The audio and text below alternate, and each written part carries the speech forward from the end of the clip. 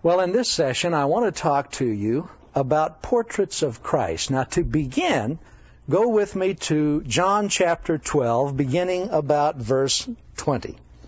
Now, there were some Greeks among those who went up to worship at the feast. They came to Philip, who was from Bethsaida in Galilee, with a request. "Sir," they said, "we would like to see Jesus." Well, Philip went to tell Andrew. Andrew and Philip in turn told Jesus. Jesus replied, "The hour has come for the Son of Man to be glorified. I tell you the truth. Unless a kernel of wheat falls to the ground and dies, it remains only a single seed. But if it dies, it produces many seeds. The man who loves his life will lose it, while the man who hates his life in this world will keep it for eternal life. Whoever serves me must follow me, and where I am, my servant also will be. My Father will honor the one who serves me." Now, these Greeks had an interesting question, a very good question. We would like to see Jesus. Now, I've discovered that a lot of people see him in a lot of different ways. Frankly, not all of them are very accurate.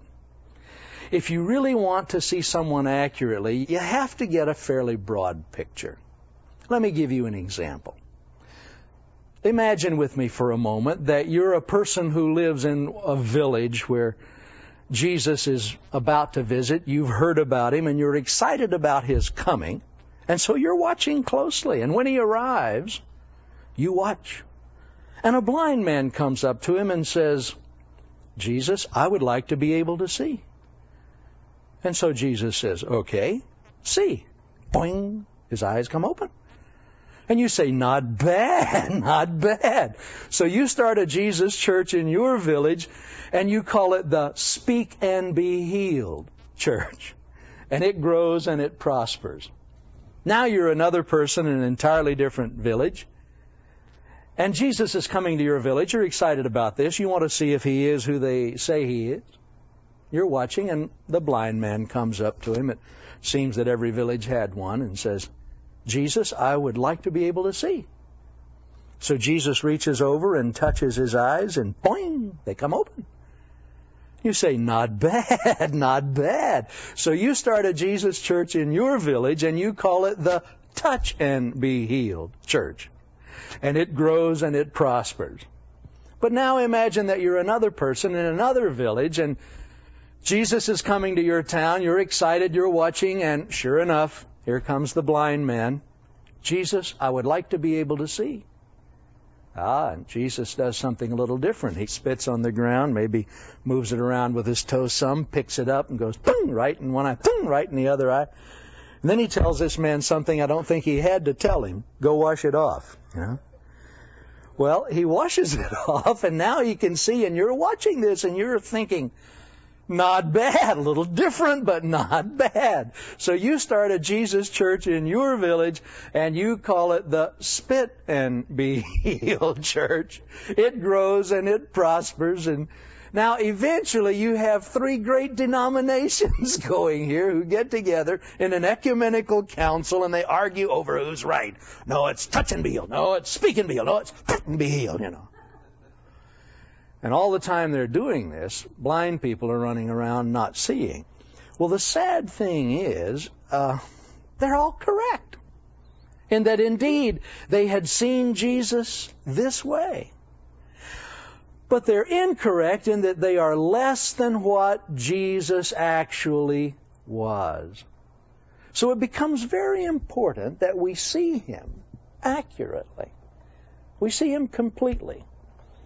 Now, sometimes we don't get the full shot. I'm going to use Jim as an example here. Imagine for a moment that I'm going to introduce Jim to you. And so I come up and I take a photograph of him, and I get a real close-up here of his ear, and I take it and I say, this is my friend Jim. Don't you recognize him? Oh, no? Well, okay, then I'll take another picture, and I get a real close-up of this eye, and I bring it. Now I have two pictures. I have an eye and an ear. This is my friend Jim. Surely you'll recognize him. No, that doesn't help, does it? Well, okay, I'll try again. So I get a real close-up of a nostril with a bit of mustache there, and I enlarge that and say, okay, how many pictures do you want of my friend? And they'll say, look, give me a better perspective, will you? And so this is what I want us to do tonight, to look at the nature of Jesus from certain little story perspectives that have been a real blessing to me. And I like to think of these as portraits of Christ. Snapshots, in a way. The way God has weaved His tapestry of revelation for us. I don't know if it's dawned on you, but when Mary and Joseph held that little baby in that manger for the first time, God could actually be touched. Amazing. John, the Revelator, the author of the Gospel of John and the epistles of John, got excited about that in his very first epistle. And he said, hey, we didn't just see him. We didn't just hear him. We touched him, man. We touched him. And that was an exciting thing. Now, there have been periods of time in the history of this, of our country, for instance, when those who are the experts told us, don't touch your children. Don't hold your babies. Let them just cry it out. I don't know, but what they might have started World War II when they did that, man. And now we come along and we begin to understand that your skin is about the biggest organ that your whole body has. And more is communicated to you by that means. It is amazing to me that Jesus went everywhere touching people. Now, there were the regular taboos in that day. They didn't want to be touched by certain people, especially if they knew that they were sinners. Don't let them touch you. Gentiles, don't let a Gentile touch you. A Pharisee would even go way out of his way. He would cross all the way over a street rather than even meet a woman on the street because he felt he would be made unclean by the touch of a woman. Incredible. And Jesus comes and He sees people differently from others. He sees others. He sees people, as persons. And so everyone is touched by Him or gets to touch Him. I am amazed at that. You well know the story of, she was a woman of the streets, really, who came into a party that Jesus was at. He was the guest of honor, but they weren't treating Him as the guest of honor. And this woman comes in and begins to weep over His feet and dry His feet with her hairs from the tears that she had shed. And everybody else gets very righteous at that moment and says, well, if this man were a prophet, he would know who's touching him. He wouldn't let that happen. But the fact is, he was a prophet, the one truly come from God. And that's why He let her touch him. For the first time in history, a sinner could touch God. Awesome. Awesome. Lepers. Nobody would touch a leper. And that's understandable, man. It was worse than the AIDS of our day, man. You had them segregated out here. Nobody would touch those. But Jesus did. Jesus would. I'm amazed. I'm amazed. There was one particular spot. I love this moment. There was one particular point where Jesus was, he was on his way to heal somebody, actually. There was a crowd around Him, jostling Him and so forth. And Jesus said, hey, who touched me? Now, this is an incredible statement, and I love it because the apostles always wondered a little bit about Jesus. I think they wondered if He had all of His marbles at times. And they said, why are you asking who touched you? Look at the crowd around here. Why do you ask who touched you? Jesus said, I know somebody did. I felt virtue go away from me. And the person who had touched Him, this is the most incredible story, was an untouchable. You see, this lady had an issue of blood, and in the Jewish law, that made her untouchable because it was a continuous thing. She had, for all of these years of her life, been literally, socially shifted aside, and nobody could touch her, nobody could express their love to her. She was an untouchable. Until Jesus comes along. Wow. And he says, "Who touched me?" And she'd gone to a lot of trouble hoping that maybe he would not have even known, but her faith was such that she says, maybe if I just touch the hem of his garment. So touch was a very important thing. Jesus spent time touching children. I love that.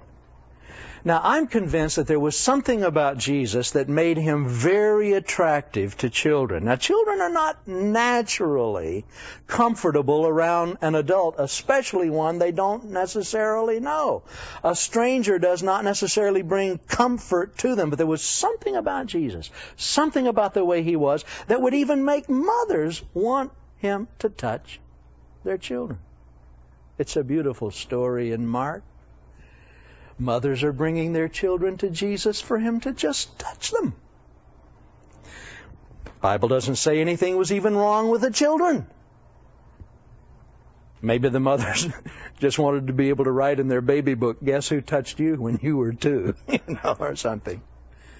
And he's just standing there. Mothers are, I can see them crowding around trying to get into some sort of line just so Jesus can touch these children. But enter the apostles. Bless their hearts. These men Jesus prayed all night before he chose, and got turkeys for it all, for which I'm glad, because that's the sort he seems to work with. Otherwise, I would not have been chosen.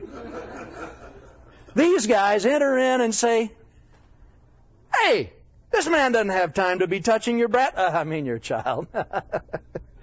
He's a very busy man. Do you understand that? He doesn't have time for this. He's holding the whole universe together. Do you understand that? However, I'm a registered agent of his, my card. And perhaps at a more auspicious time, I'll be able to get a very short meeting with him for you, but it won't be now. And don't call us, we'll call you. And Jesus sees this. Now, if I had been Jesus, knowing the way I am, you know what I would have said to these apostles? I would have said, "Thank you, guys. At last you're doing what I hired you to do. If you don't protect me from these crowds, how will I ever get to be a good Messiah? This is a busy job." But that's not what he said. You see, Jesus' leadership seemed to be entirely different from the leadership of this world. Have you noticed? Do you have any friends that the more important they get, the less you can get in touch with them? The more important they become, the more you're on hold, and then on hold, and then on hold. Sorry, he isn't in, and so forth. But Jesus was indignant. You ever wondered how they knew? Can you imagine Jesus indignant? I don't know. We tend to, in our minds, just see him holding little lambs and looking sad, don't we? Or I don't know, maybe he said, "Whoever's recording this, would you write down that I'm indignant?" No, it's more likely they looked at him and said, "Oh boy, he's indignant." Yeah. And he got angry. He said, "You let the children come to me, for such is the kingdom of heaven." Oh man, I like that. Well, there's another picture that I want to share with you. It was part of the very beginning of Jesus' ministry. Fascinating story. Jesus was at a wedding party. And in fact, he seemed to attend a lot of parties. I kind of like that. He got invited to more parties than I get invited to, but maybe it's because I'm more of a party pooper, and he was probably the life of the party. And so everybody seemed to want to have him at his party. I like that. And so he's at this wedding party, which says something to me, too, that the very first miracle he performs is at a wedding party. It's kind of a validation, isn't it, of that which he created, the original marriage. And so he's at this wedding party. And things went wrong at this party. Oh, man, the host hadn't planned far enough ahead for all of the people that were going to be there. Have you ever had that happen to you? And it's really embarrassing, and suddenly, oh, no, we don't have enough wine. It's gone. What are we going to do? Now, if you can remember your wedding, you wanted everything to go right. Nothing infuriates a bride more than if things don't go right. And the dad who's paying for all of this kind of wants it to go right too. And so everything had gone wrong until Jesus enters this picture. I love it. Now, he was a little resistant because he says it wasn't really his time. However, Mom, okay, I'll do it for you. And you know what she says, and I love this. If you want to know what Mary's message is to the world today, it's what she said right then. Whatever Jesus tells you to do, do it. That was her last great message, folks. And if she's saying anything, that's what she's saying. Whatever Jesus tells you to do, do it. And so Jesus said, hey, fill some water pots and bring them here. And they did. Now, go deliver them. Go use them. And as they poured it out, wine. And the host is beside himself. He says, this is incredible. What? This is better wine than everyone. Why didn't you put the best wine out last? Usually it's the cheap wine that comes last. And you know what? Jesus, for his first miracle, saved a party. Isn't that great? He was so interested in these people just having a good time. And the host and the marriage going off right and the host not being embarrassed. And so Jesus sort of introduces himself to the scene by saying, I want you to have a good time. A lot of people, think that God's the great party pooper of life. And here you are, moving along in life, just having a wonderful time. And then God comes on the scene. When the fact is, when Jesus came on the scene, he saved a party.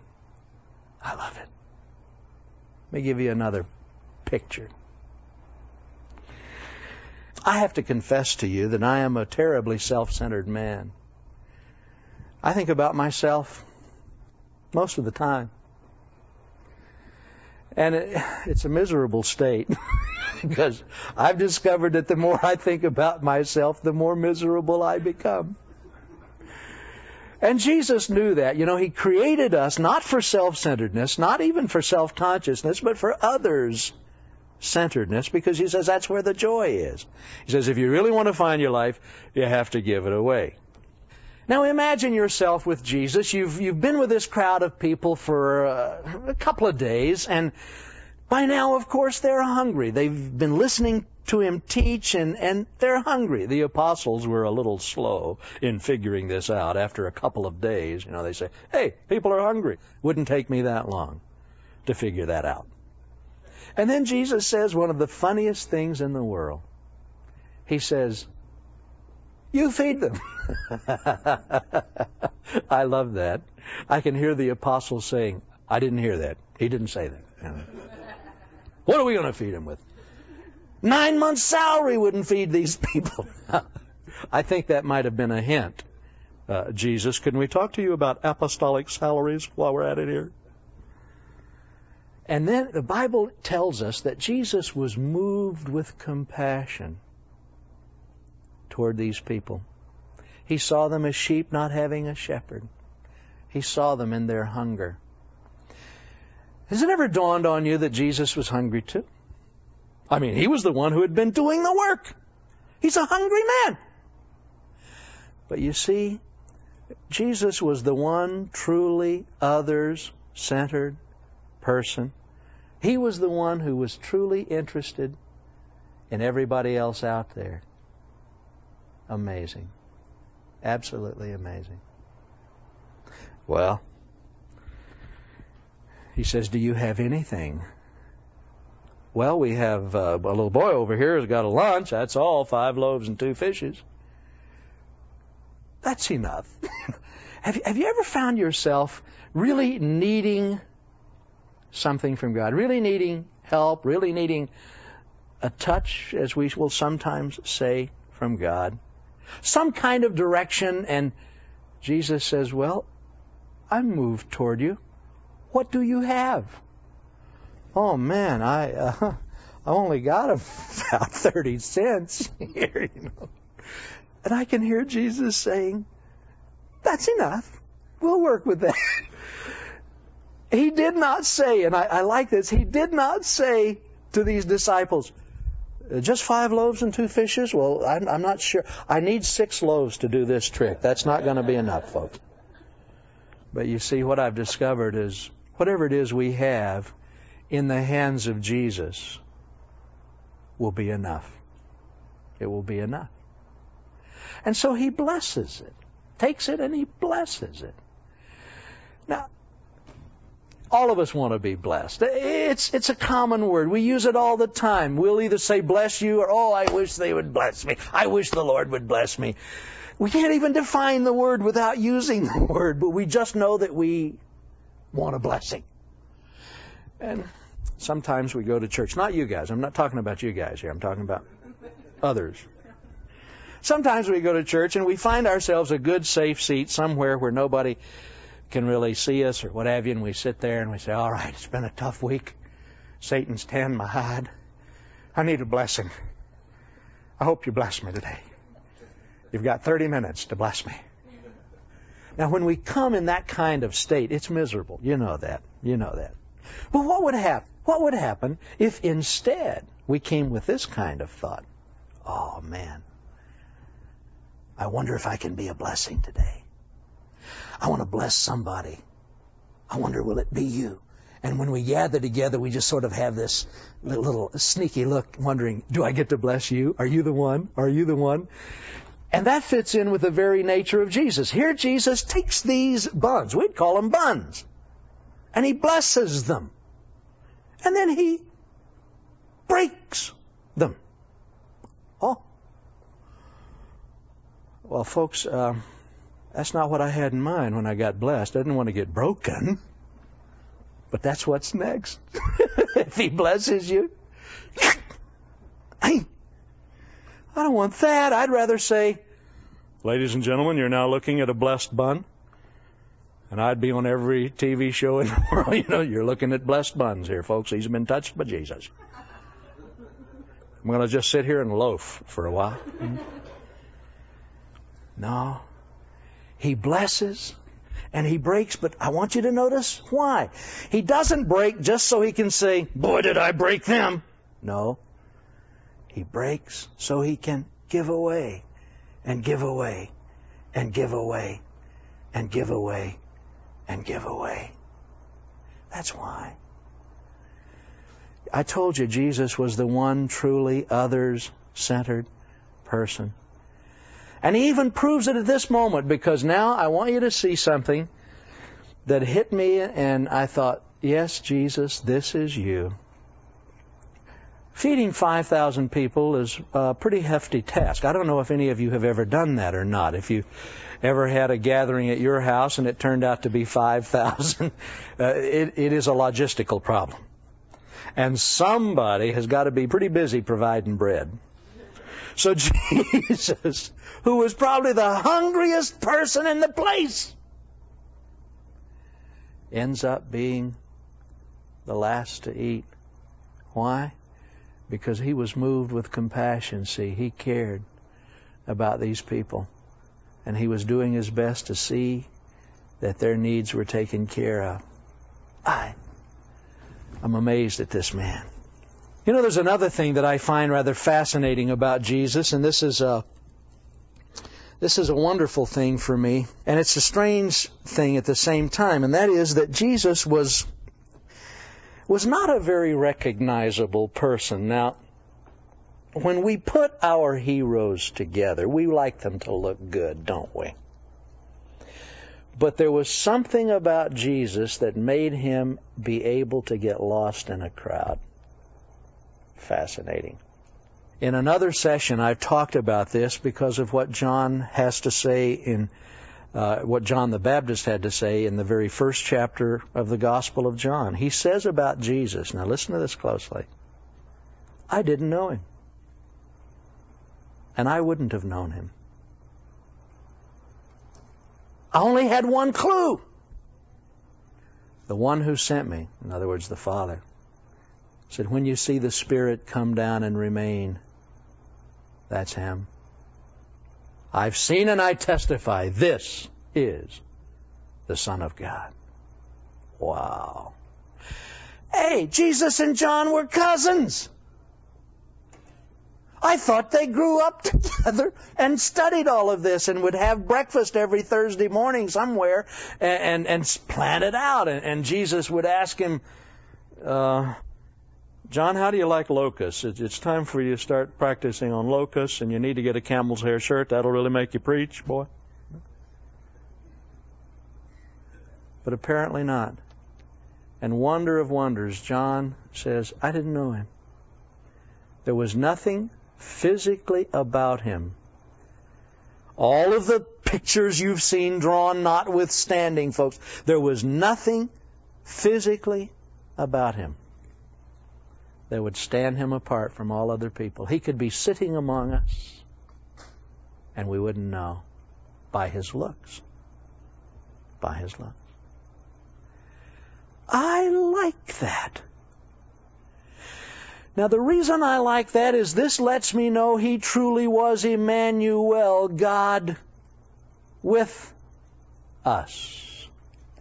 Witness is sensed better from some people than it is others. And when I'm around a ridiculously handsome or outstandingly gorgeous person, I don't feel like they're really with me. No, it's like, did you bring me along because you were slumming or what? But Jesus comes in a way that makes us comfortable with him. And the only clue is that the Holy Spirit rests upon him, and he thus is giving. He is anointed. And that passage on the anointing, that's a giving passage. What he's doing, he's preaching, he's healing, he's binding up broken hearts, he's doing things that are totally other-centered. His clientele is the rather baser sort there, because they're the ones who can't do anything for him except receive. Except receive. So I'm delighted in the fact that he could lose himself in crowds. In fact, Jesus was the average Jewish male height of his day, which is why I think he could lose himself in crowds rather easily. If he would have been 8 or 10 feet tall, we'd have known that was him. But he could lose himself in a crowd. Now, one thing, and Jim, I guess I need to tell you this, since you're rather tall, the Bible does say, and this is just for fun, this isn't really necessarily good biblical interpretation, but it says that we will be like him when we see him, because we'll see him as he is. So enjoy being tall now. You'll be 5'6". That's not necessarily true, but it sure is a fun thought.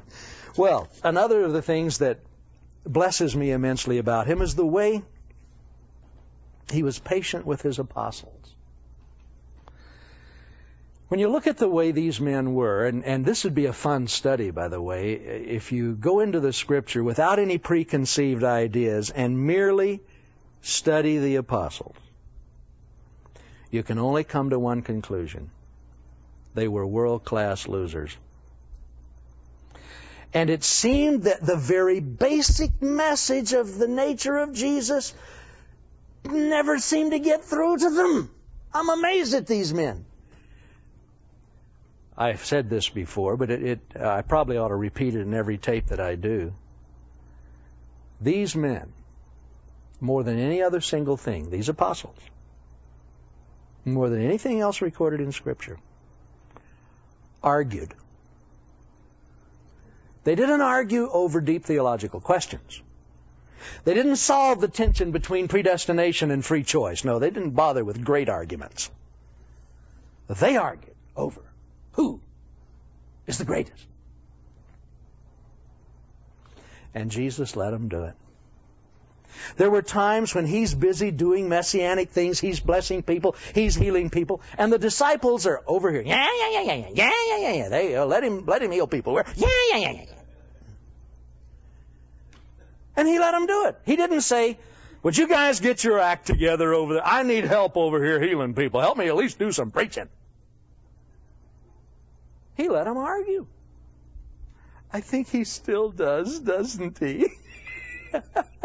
His patience is still evident in our lives. He let them argue.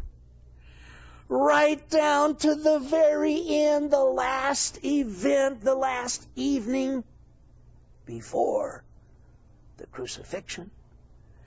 At this time we call the Last Supper. You know what they did at the Last Supper? Many people don't realize this because we tend to see the Last Supper as this moment of great dignity when they are all gathered together, and it's like everyone seems to know that we'll someday paint a picture. So let's all stand on the same side of the table so we can all be seen. It appears that this was a moment of great dignity, a banquet type affair. You read the Scripture, you discover that night the apostles, once again, this is 3 years of seminary they've been in with Jesus.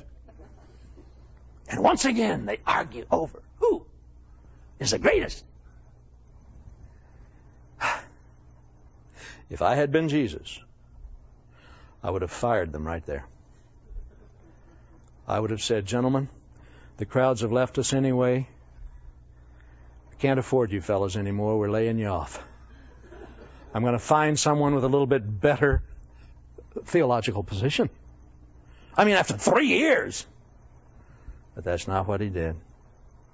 He patiently taught them one more time. Hey, fellas, no. He that is greatest must be servant of all. Oh, yes, that's right. We forgot. Now, that's amazing to me because there was nothing that Jesus taught more thoroughly than that they were to be servants of all. But they kept forgetting. Yes. And yet He stuck with them.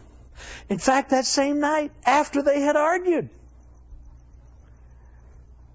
they evidenced the fact that they never understood what Jesus was saying. He said to him, you've seen the Father. From now on, you know that. You know that you have seen Him. And then you know what? Right after Jesus says that, they go, duh. Show us the Father.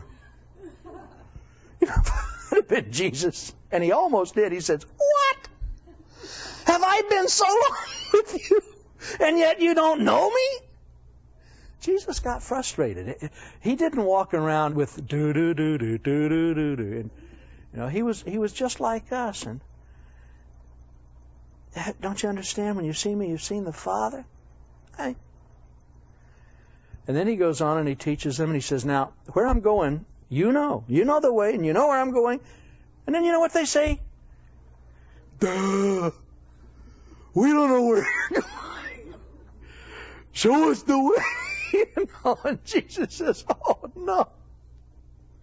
I mean, when you know that this is your last night with the guys and they haven't caught it yet, this has got to be desperate. But He says, hey, fellas, I am the way, the truth, and the life. But they're not through. Jesus says, now, okay, you guys, you know, you love me and the Father loves you, and that's why we've revealed all this to you and so forth. And then you know what they say? Duh. Duh's not there. I just think it should be. Why did you pick us? He just told him. He just told him. And once more He goes over and He says, hey, guys, it's because you love me. It's because you love me and you've been with me. Now, do you understand that at the end of 3 years of teaching and ministry, for Him to be that patient with them is one of the most beautiful pictures that you can find in Scripture. He's still patient. It's interesting that patience is one of the traits of the Father in Exodus 34:6, slow to anger, long-suffering. It is a gift of the Spirit in Galatians 5. It is thoroughly evidenced by Jesus in His life. The only people He was not patient with were the religious leaders. And that's a bit scary, isn't it? But to those who came to Him, the sinner, the sick, the maimed, the leprous, patience poured from Him. Well, let me give you one more portrait in a way. It's still the same night, actually. Things have gotten pretty tense. They've left that place and now gone to a garden, which was a place where Jesus frequently went. It seemed to be a place of rest for Him, almost a place of security, you could say. The guys are all with Him except for one. We know who that was. Judas had a business to take care of. But Jesus goes to the last place of rest and security available to Him for His most intense moment of prayer. He asked three guys, the biggies, we might say, go with me a little further down here, would you guys? And would you pray with me for a little while here, man? This is so intense. I'm afraid I'm going to die, man. I'm so filled with sorrow. And Peter, James, and John says, oh yeah, sure, you can count on us. We'll be here. We'll pray. So Jesus goes a little further, and they enter an apostolic prayer meeting.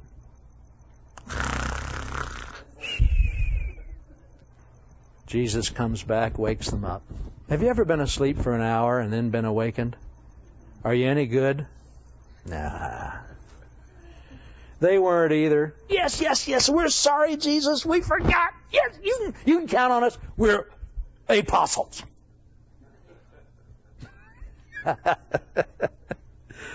So Jesus goes back and they re-enter their apostolic prayer meeting.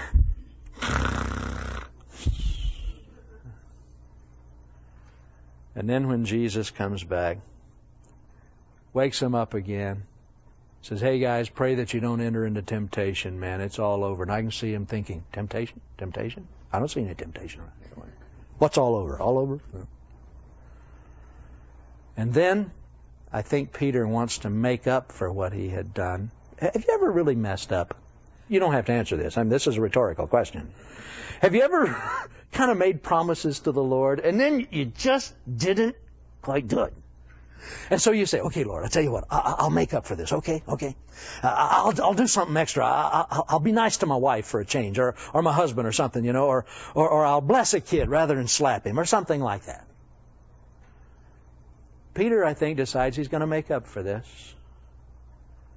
And so he tries to rescue Jesus. He's the one man with a sword there. And by the way, you're probably, I don't know if you've noticed this, but this event is recorded in all four Gospels. Only one Gospel identifies who had the sword.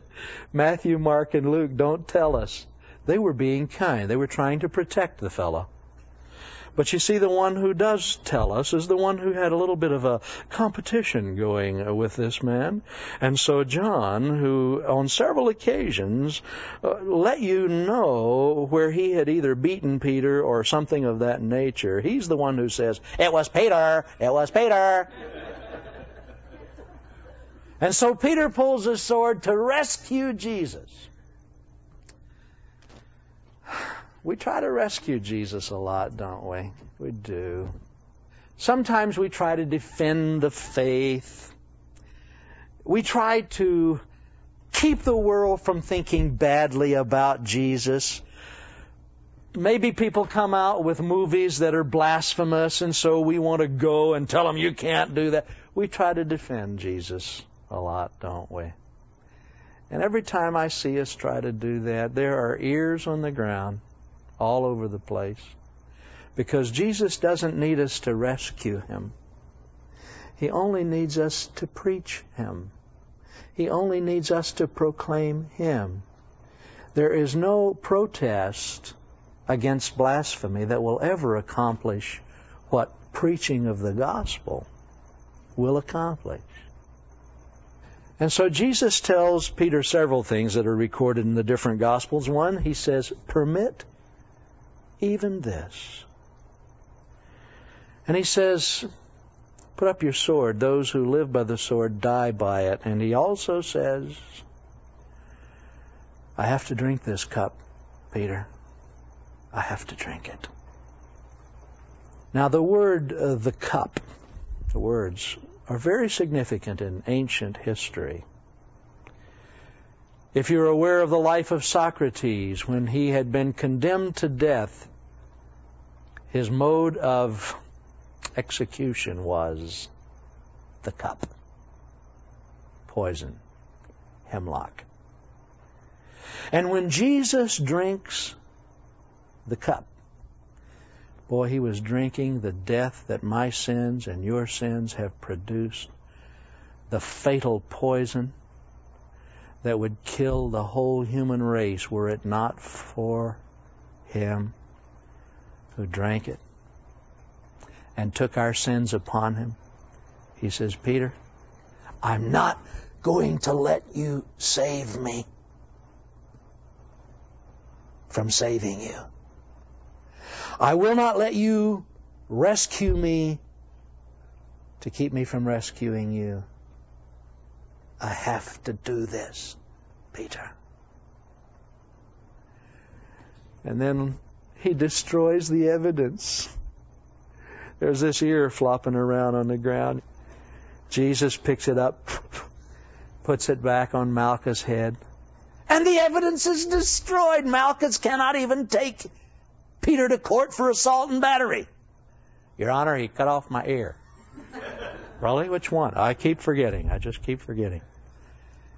Well, we come now to kind of a final moment, because very shortly after this, Jesus is being tried. It is a cruel mockery of a trial. You know that. Even in the most unjust of courts and legal systems, this trial would not stand up. And yet Jesus never defended Himself. And when they brought Him before Pilate, the most amazing thing, person after person here in John chapter 18 comes to Pilate with stories about Jesus, with their own pictures of Him, their own portraits of Him. They were all bad. Isn't this amazing? They were all bad. And the only evidence Pilate has to consider about Jesus is bad evidence. Oh, bad picture. Ooh, tough story. Ooh, bad story. Terrible story. Now, you know, our hearts cry out, we gotta have somebody in there defending Him. Somebody's got to be there saying, that's not the right picture. No, that's not Him. I know Him better. That's not Him. This can't be true. You want to jump in there, don't you? You want to save Him. Jesus never said a thing. Pilate says, man, I can let you go. You know that. I have the power. Answer these charges, man.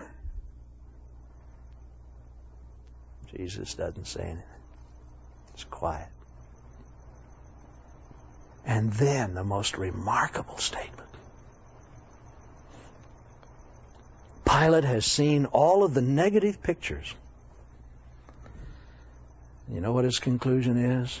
He looks them over and he says, I find in Him no fault at all. Man, my heart cries that out too. I've had a lifetime of looking at pictures of Christ. I have heard people say things about Him that were extremely negative. I've had a chance to see all of it, and often I want to defend Him. But I've discovered that He doesn't need defense. He proved that to us. And then, with Pilate, my heart cries out, I find in him no fault at all. Let me give you a little personal theory. Do you remember the rock opera Jesus Christ Superstar? It was a view of Jesus through the eyes of Judas. You understand how they approached that through the eyes of Judas. Consequently, it had a little bit less than through the eyes of faith bent to it. There were indeed some very negative parts, places where they put words in Jesus' mouth that were not there in the Scripture. However, if you will look back in your timeline, you may notice that Jesus Christ Superstar just preceded the Jesus movement. We were all upset. This isn't accurate. That's not the way Jesus was. And that's true, it isn't. But I have discovered that when the world just hears His name, something happens in their hearts. Jesus wins. Even when a negative vision is produced of Him, when a negative portrait is shown of Him, Jesus wins. He wins. I watched a movie of that, Jesus Christ Superstar. I don't know where it was filmed. It could have been filmed in the desert of Southern California. I think it was filmed in Israel. I don't know. But there was a closing to that. I don't know if you saw it or not, but I saw it. And I thought, now I know. Now I know why. You see, they had finished the production, finished the filming. All of the actors and the production people were boarding the buses that would take them back to town and away from the set. They had completed Jesus Christ Superstar. But as each of them got on the bus and made their step up onto the bus, before they took the second step, they paused and they looked back at the hill where there happened to be 3 crosses that were part of their set. And they just looked at it for a moment, and then they didn't say anything. But you could tell they were thinking. And then they got on the bus.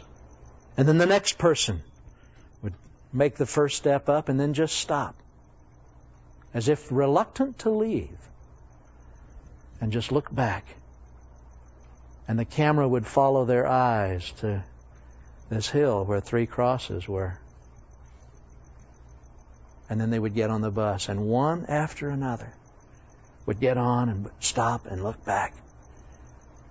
And I said, oh, Jesus, you won. You won. They think they're looking at it through the eyes of Judas, but even Judas knew he had killed an innocent man. And Jesus says to Peter, I will not let you save me. I've got to drink this cup. I have to go through all the negative portrayals. I have to go through all the people using my name as an expletive. I have to go through all of the negative musicals and movies that will ever be made about me. I have to do this, Peter, for you. And my heart cries out with Pilate, I find in him no fault at all.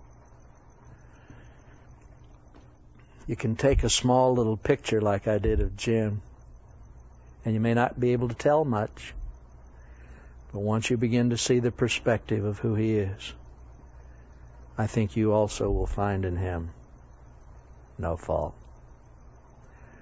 But there's one more beautiful picture of this. Jude says, now unto him, Jesus, who is able to keep you from falling and present you faultless before the presence of His glory with exceeding joy. You see, because He paid that price, He now has the power to present you to the Father faultless. And say to the Father, I find in Him no fault at all. I've got Him covered, Dad. What a picture. Oh, Lord, You're so good to us. Thank You for sending Your Son. Thank You. Thank You for letting us know Him and walk with Him and make all these discoveries about Him, both in the Scripture and in the way He relates to us, and we express it to You. And now, Lord, we'll be glad to take Your word and, with the Greeks, let others see You and find out where You are and serve You and love You. We're glad to do this. And we're glad to do it in Jesus' name. Amen.